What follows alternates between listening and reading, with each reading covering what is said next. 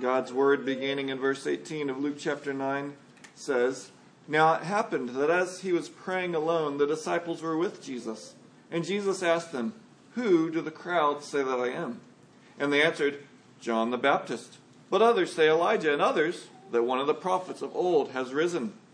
Then he said to them, 'But who do you say that I am?' And Peter answered, 'The Christ of God.'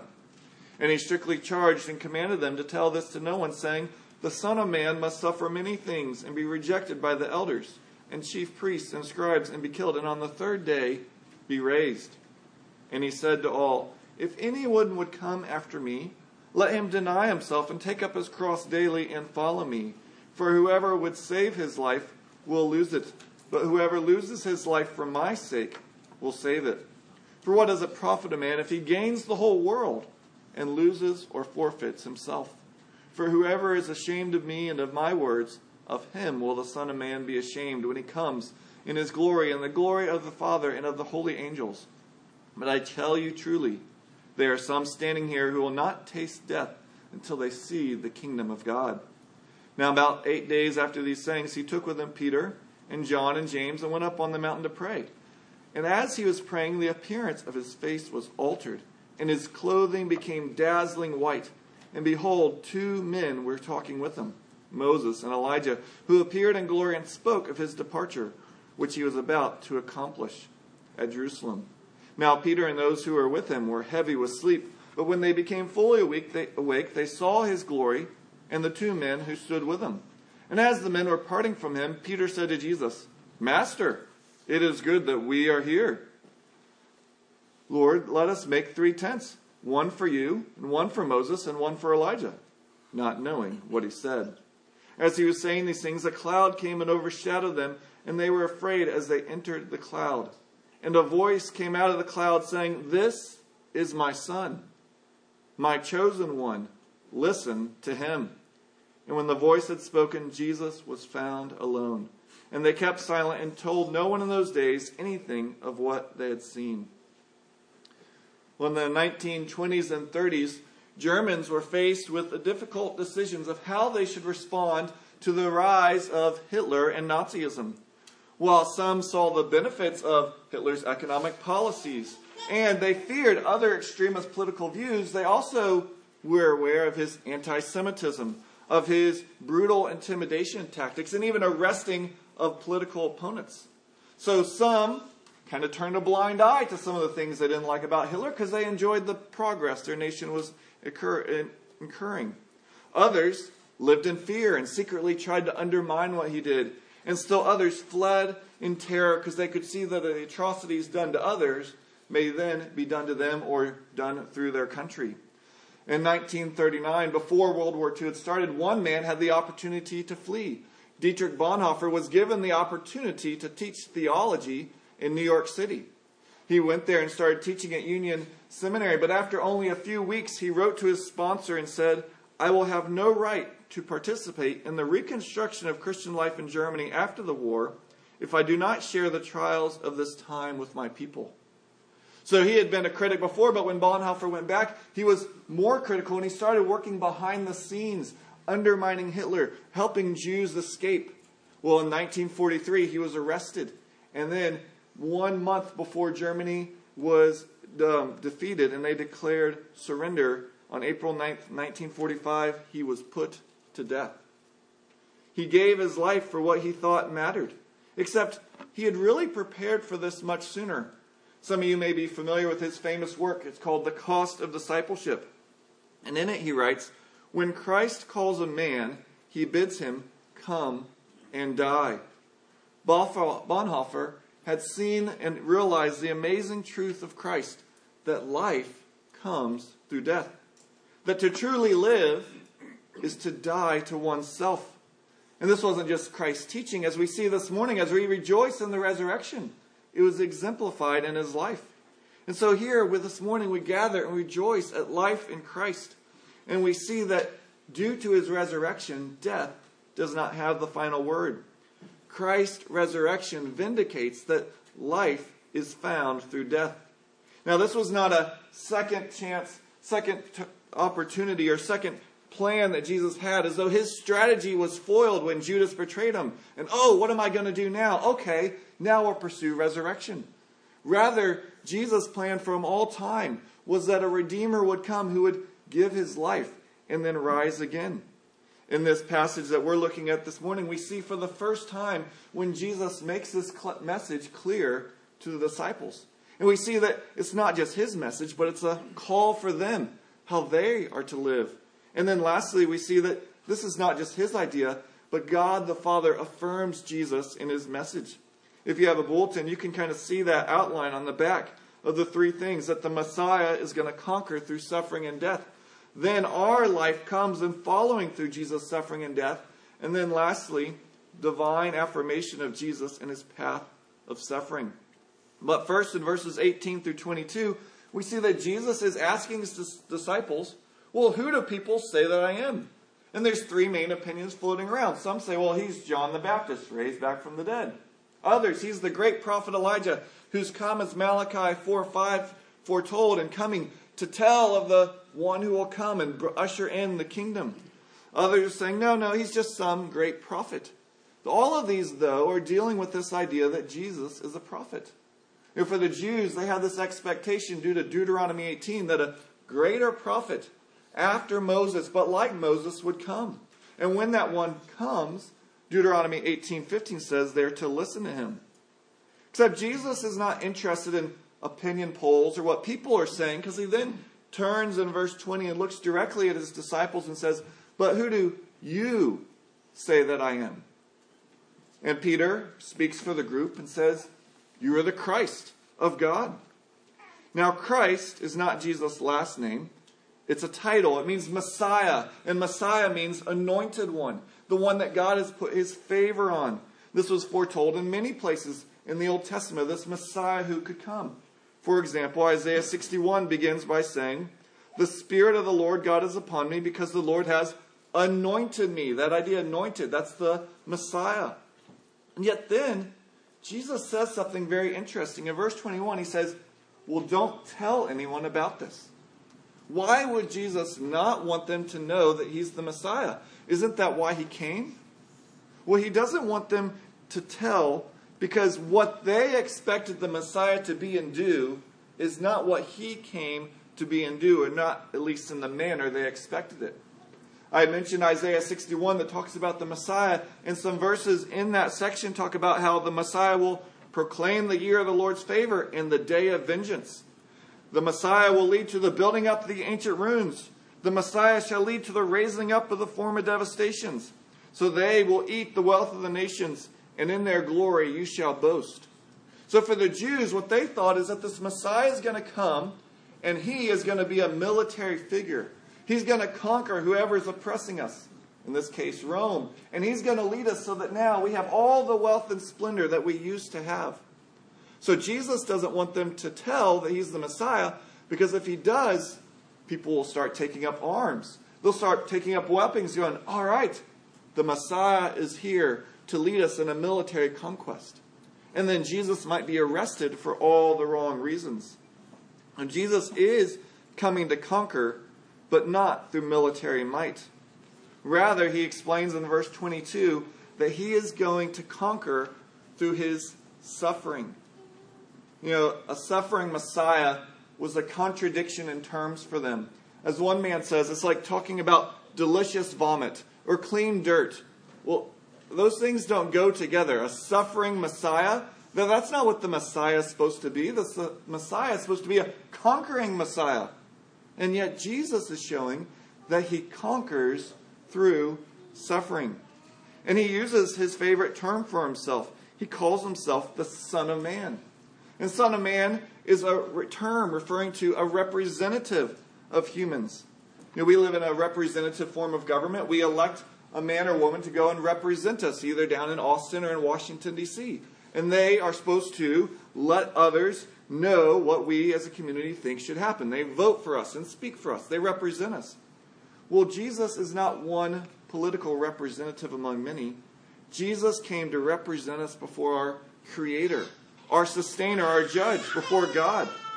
But for Jesus to represent us, he has to do four things And he goes into this in verses 22. He talks about how he will suffer. We focused on that this week, how he was betrayed by his friend, how he was brutally beaten, how he was unjustly condemned and killed. Second, he was going to be rejected by the religious leaders, the elders, the high priests, and scribes. Now this is odd because, again, this is the Messiah. He's supposed to come, and the nation's supposed to be coming behind him, rejoicing. And yet, it's not the unclean, unrighteous Gentiles who are going to reject Jesus. It's the Jewish leaders who are going to reject him. Not only that, they're going to kill him. Thirdly, in their hatred, in their lust for power, in their self-righteousness, they're going to kill the very Messiah for whom they should be longing and hoping for. And yet Jesus doesn't stop at this point. He's not just coming to suffer, be rejected, and killed. If he stopped there, there'd be no hope. If he stopped there, his mission would have been a failure. As well, we have to remember that this is well before Jesus' death. So when he was betrayed and condemned, it's not as though he was falling back to plan B.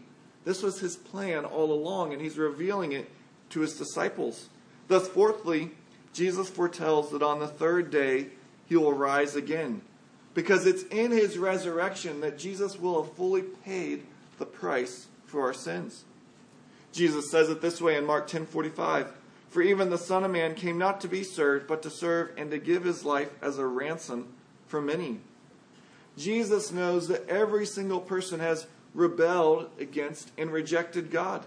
Maybe not in a clear, fist-shaking defiance of God, yet each of us wants to rule and reign in our own life, to have no one else, not even God, tell us what to do. If we're honest, there are times when we don't want what God wants, where we want to go with our thoughts and our desires and our actions. And God declares that the just judgment for that rebellion is sin and is death because of our sin. And so Jesus came as a representative. He planned to suffer. He planned to be rejected. He planned to be killed, taking the punishment we deserve, taking our place, giving his life as a ransom, a payment that we just mentioned, so that we wouldn't receive God's judgment. We would receive God's love. So Jesus gives his life that we might have life, because life comes through death. And so Jesus did come as a Messiah to conquer. But he didn't come to deliver them from Rome. He came to deliver them from a greater enemy than Rome, from death. Thus Paul writes in 1 Corinthians 15:54 and following, "Death is swallowed up in victory. O death, where is your victory? O death, where is your sting? The sting of death is sin, and the power of sin is the law. But thanks be to God who gives us the victory through our Lord Jesus Christ." Josh McDowell illustrates what I've been trying to say very well. He tells of an incident, true incident, that happened in California some years ago. A young woman was caught speeding, and she went before the judge, and the judge looked down from his bench and said, "Guilty or not guilty?" And the woman looked up and said, "Guilty." So the judge took his gavel, struck it, and said, "Guilty." And then a fascinating thing happened. The judge stepped back, took off his robe, walked down below the bench, pulled out his wallet, and paid the fine. Well, what was happening? Well, the judge was also the woman's father.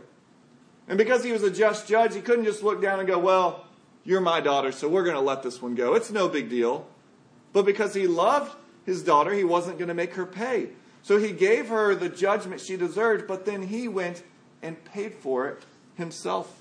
It's a small picture of what Jesus came to do. He could not and did not just say, "Well, they're my children. It's no big deal." So he doesn't brush our sin aside, but neither does he go, "Well, I'm just going to let them get what they deserve." He came and paid for it himself. And so we see here that Jesus gives his life so that we might have life. But it's not just enough to know who Jesus is and what he did. We need to respond. And that's what verses 23 through 27 show, because they show us that life comes in likewise suffering and dying. And Jesus opens up in verse 23, "If anyone would come to me," anyone, not just my disciples, not just Jews, not just rich, not just males or not just females, anyone can come. And Jesus says if they come, they must deny themselves, take up their cross, and follow me. Now, Jesus' words here are beginning to get a little uncomfortable. Maybe a little un-American, because we're all about self, indulging ourselves. We don't like to deny ourselves.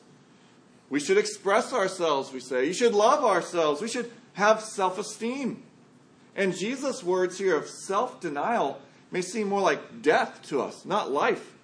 And so if we're thinking Jesus' words sound like death, then we're actually understanding the point, because that's what he says next. You'll have to take up his cross. Now, for the disciples, this would have been extremely bizarre. A cross was the most brutal form of punishment that the Romans would use. Only the worst of condemned criminals could even have this punishment given to them. It was a declaration that they are condemned people. And yet Jesus is telling his disciples this bizarre thing, that they must take up their cross, his cross, and follow him. We must die, he's saying, to the parts of our life that deserve punishment. In other words, we must put to death the sinful desires to rule our own lives. See, there's really only two places Jesus is saying we can be.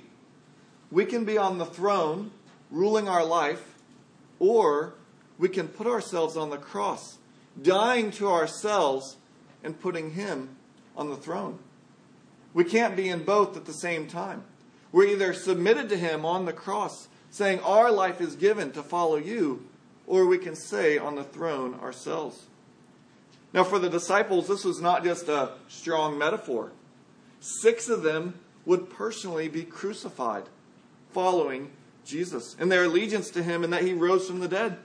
4 of them, because they continued to proclaim that Jesus was the Son of God who rose from the dead, would be killed with weapons, either swords or spears or arrows. 1 would be stoned to death. Now, this in and of itself is not proof that the resurrection of Jesus really happened, but it sure is a strong indicator of it. Many people have died for lies, but they didn't know they were dying for a lie. They thought it was true. But if the resurrection is a hoax, if it was a legend that grew over time, these disciples would have been the ones who would have known this is actually not true. We just made this up so we could get power. And yet, all of them except the Apostle John died for this. They died all the way, even until brutal death, because they believed Jesus really did rise again. And yet, Jesus is not just saying this is a call for end-of-life martyrdom, because he says to do this daily. Every day we must put sin to death and put Christ on the throne of our life. Greg Morse writes, sin is not a pet to be walked several times a week. It is a lion, a wolf, a bear. It bites and hunts at will. Sin cannot be trained, bridled, or domesticated. Cannot be rescued, rehabilitated, or redeemed. Sin will never wear a collar, stick to its kennel, or cease clawing at your throat. Jesus' graphic words show that sin can't be treated lightly. Greg Morse goes on, he highlights how in C.S. Lewis' book, The Abolition of Man, he uses this illustration. He uses this story. There's a ghost who was a man, and he's right outside the gates of heaven, and he can't get in because he wants to hang on to this pet sin. It's a lizard on his shoulder. And as he's there, the ghost is kind of talking to the lizard, the pet lizard, and trying to get him to be quiet. And an angel comes up and said, would you like me to kill the lizard? Would you like me to take care of him? And the ghost says, sure, that'd be great. And then the angel comes forward and says, let me kill him. The ghost replies, hold on, you're kind of burning. Can you keep away? And the angel replies, well, don't you want him killed? Well, the ghost replies, you didn't say anything about killing him at first. I hardly meant for anything so drastic to be done. It's the only way, said the angel, whose burning hands were very close to the ghost. Shall I kill it? The ghost replies, well, there's time for that later. There is no time. I must kill it. Please, I didn't really mean to be a nuisance. Please, really, don't bother. It's gone to sleep on its own. I'm sure it'll be all right now. Thanks so very much. May I kill it? Honestly, I don't really think there's the slightest necessity for that. I'm sure I'll be able to keep it in order now. I think the gradual process will be much better than killing it. And the angel replies, the gradual process is of no use at all. Jesus had to die and rise again to pay the penalty for our sin. And he calls us to daily crucify those sins in our life that are denying him.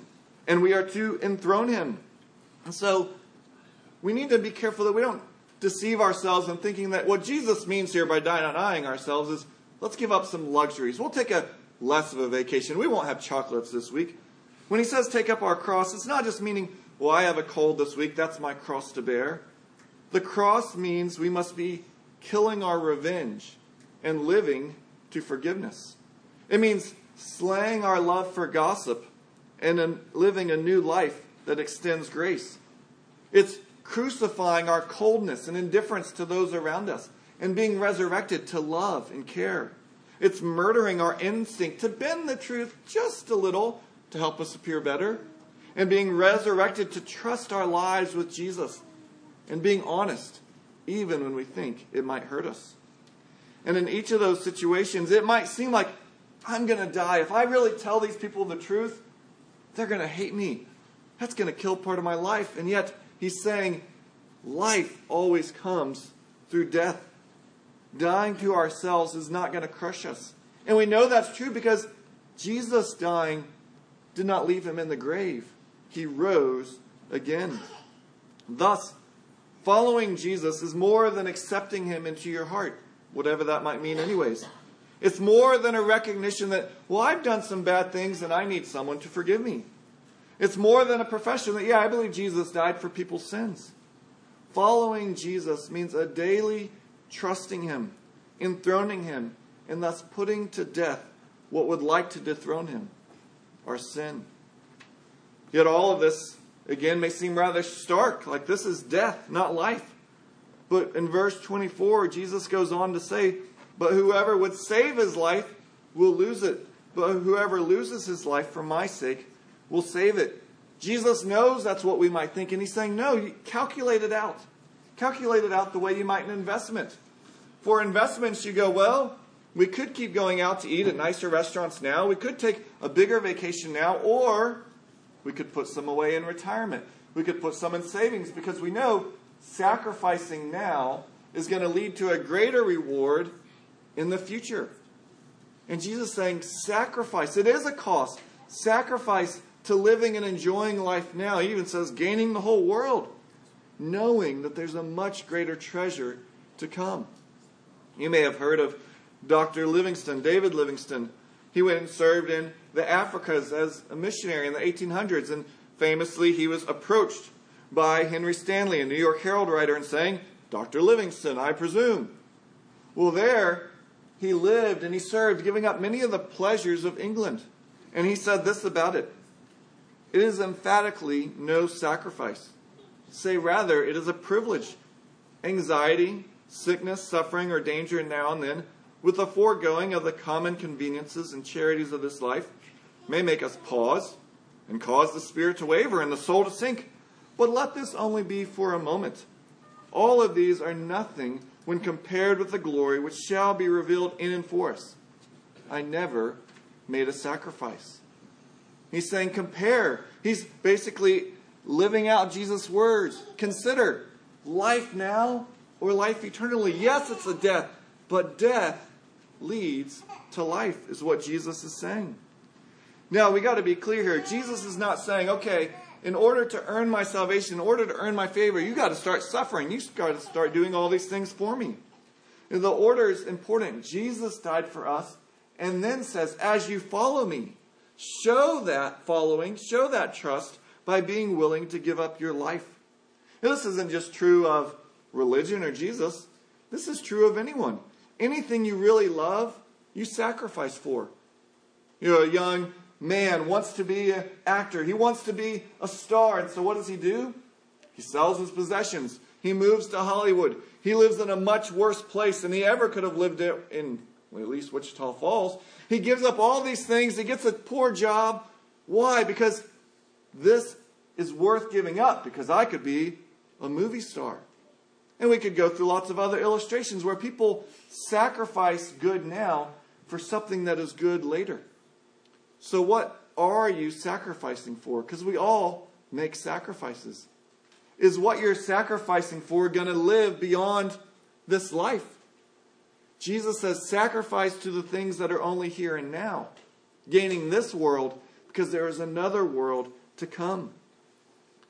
So, is it suffering or is it joy to follow Jesus?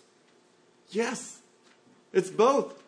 It's a suffering sacrifice that brings joy both here and now.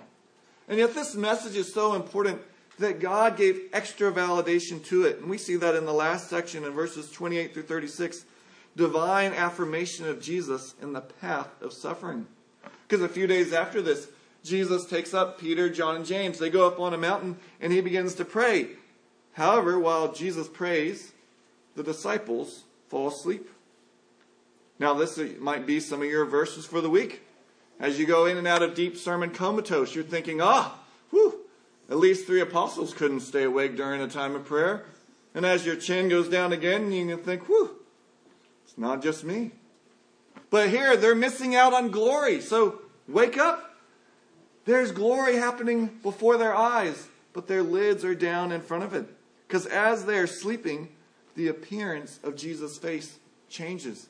His clothes become radiantly white like lightning. And this event is called the Transfiguration because Jesus' body and his clothing are transfigured. But not only does his appearance change, but he starts talking to 2 men. And these aren't any ordinary men. This is Moses and Elijah. Moses, the great prophet who had led the people out of Egypt. Moses, through whom the law had given. Moses, the man, the great prophet who was foretold that another prophet like him would arise. Elijah, probably the second greatest prophet in the Old Testament. The prophet who was foretold that he would return. And then after him, the Messiah would come. And so they're here, and in verse 31, it says they're talking about his departure. Now I wonder if in your version it said departure. If you have an English Standard Version, there's actually a footnote. And then it says in Greek, if you transliterate it, the word is Exodus. Jesus is talking about his exodus that is about to happen at Jerusalem. Israel's exodus from Egypt brought God's people from physical bondage of slavery. Jesus' exodus in Jerusalem will bring release from spiritual bondage, spiritual freedom from sin. Because Jesus is going to pay the penalty for their sin. He's going to pay so that the power of sin can slowly be crucified in our life, as we discussed. And lastly, he paid that the presence of sin will completely be eradicated when he comes again. And here on this mountain, Jesus is discussing with these 2 men how his death, his resurrection, his exodus will be the one that was foreshadowed by Israel's exodus from Egypt. What a conversation. What a thing to listen in on. Better than any sermon. And yet, what are the disciples doing? They're over there sleeping. They don't even know what's going on. But they wake up and we only came up with Jesus, and now there's 2 more, and he's gloriously white. And so Peter says, Master, it's good. We are here. We'll make 3 tents. 1 for you, 1 for Moses, 1 for Elijah. Now, Luke tells us Peter only says this because he doesn't know what he's saying. Here, as many have noted, it's better to be a fool who remains silent than open your mouth and remove all doubt. Peter here is making at least 3 errors. First, is it really that good that Peter is there? Peter's a lot like us. He's very me-centric. Well, it's good that I got to see this. Well, yes, Jesus brought up people so there would be witnesses, but Peter, it really doesn't matter if it's you. It really doesn't matter if it's me. It's not about us. Second, why the tents? Well, Israel every year had a festival called the Feast of Booths, where they would set up tents. And what was that point? They were remembering the Exodus from Egypt. Peter is thinking back about the Exodus. And Jesus is saying, no, it's not that Exodus. You should be looking ahead to the Exodus that I'm going to have. And lastly, I wonder, is Peter not so subtly remembering that conversation a few days before where glory is going to come through suffering and death. But I kind of like this glory up here on the mountain. Can we stay up here a lot longer? Because once we go down the mountain, that's when we got to go through that suffering and all that. Let's just stay up here. That's a lot better. And yet, Jesus is showing us over and over in this passage that life comes through death. Well, Jesus doesn't answer Peter. Rather, this cloud comes down and overshadows him. This glory cloud. It's the cloud that came down in Exodus on the tent of meeting. It's the cloud that came down on Solomon's temple as it's dedicated. The word overshadowed is the same word for when Mary conceived in the beginning of Luke when God came down. In other words, God is displaying with this cloud that his glory, his favor, his presence is with Jesus. And that's just not seen through metaphor and cross-reference. He says, "This is my son, my chosen one. Listen to him." In other words, disciples, especially you, Peter, stop talking. Listen. He is going to instruct you what this is about. Listen to him. He has and he will explain to you that life is going to come through suffering and death.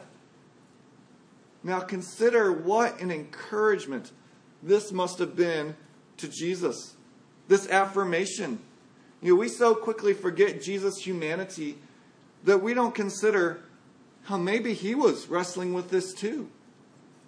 Is it really true that life is going to come through death? Am I really the Son of God, or am I kind of one of those crazy people? Is this really who I am? Is this really the mission? You are my son, my chosen one. You can almost feel the emotional comfort as the Father speaks these words of affirmation and approval. And he says, yes, I'm not crazy. It is true. Life is going to come through death. I am not just a mere man. I am the Son of God. Yes, this is a hard path, but this is the one we've agreed upon. And so here, the transfigurations in God's words are confirming God the Father's love of Jesus and his mission, a mission that has been divinely approved. And so just as God set Moses apart through a mountaintop meeting, as he set Elijah apart through a mountaintop meeting, he now sends Jesus forward to the cross, to his resurrection, having given approval on the mountain. And as we have noted throughout, these words aren't arbitrarily chosen. Listen to him is a direct quote from Deuteronomy 18:15 of the greater prophet who is to come. So the people weren't wrong to say that Jesus was a prophet, but they didn't realize that he was more than a prophet. He's also the Messiah. He's also God's Son. The glory that Jesus had, this was not something the Father gave to him. This was the glory that Jesus always had, but as it talks about in Philippians 2, he emptied himself of. It's as though the curtain was pulled back for a time, and all of Jesus' real glory was emanating out. The glorious God, though, didn't come down to flaunt his glory. He robed it, and he gave up his glory so that we might have life eternally. And so after the voice speaks, Jesus is then alone with the disciples. It's really a great picture of what's going to happen to all of us. One day, each one of us will be alone with Jesus, the Savior and Judge. Who do the disciples now say that Jesus is? Who do you say that he is? Do your actions show that he is the risen Son of God in whom you trust? Are you denying yourself daily, dying to self and enthroning him? Who do you truly see Jesus to be? Gene Weingarten writes, on Friday, January 12th, 2007, at 7:51 in the morning, a fairly nondescript young man in jeans and long-sleeved t-shirt opened up a violin case at a train metro station in Washington, D.C. He threw a couple dollars in the case and began to play. Over the course of the next 43 minutes, he performed 6 pieces, and 1,097 people passed by. In the time that he played, 7 people stopped what they were doing to hang around and take in the performance, at least for a minute. 27 gave money, most of them on a run, for a total of $32 in change. That leaves the 1,070 people who hurried by, oblivious, many only 3 feet away, few even turning to look. What they were oblivious to was that the man playing was Josh Bell, the world-renowned violinist, playing with all his heart 6 of the greatest classical pieces of all time on his $3.5 million Stradivari violin. Just nights before tickets to his concert, the cheapest tickets had been $100 per seat. However, barely anyone even noticed. Only one person completely stopped and looked at it and took it all in. Why was it? The excellence and beauty were right there before them, and they didn't even notice. Josh Bell himself found it rather odd. Reflecting later, said, it was really a rather strange feeling that people were actually, the word doesn't come easily, ignoring me.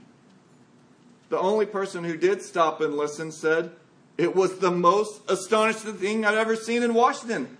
Joshua Bell was standing there playing at rush hour, and people were not stopping and not even looking, and some were flipping quarters at him. Quarters!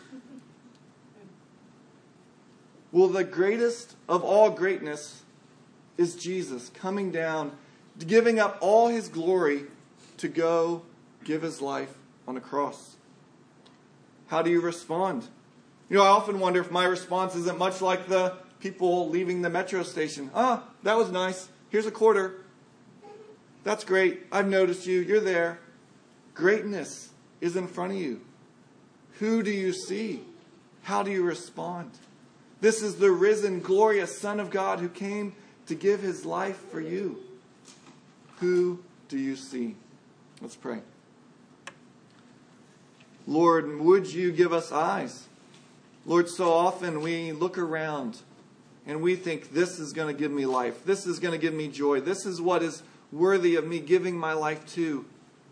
And yet, Lord, we often are missing out on the greatest of all, you. And that you would give your only Son, and that he didn't just give himself, but he rose again, giving new life. Lord, we delight in him today and ask that you would give us a greater delight each day, that we would follow him with all of our lives. It's in his name we pray. Amen.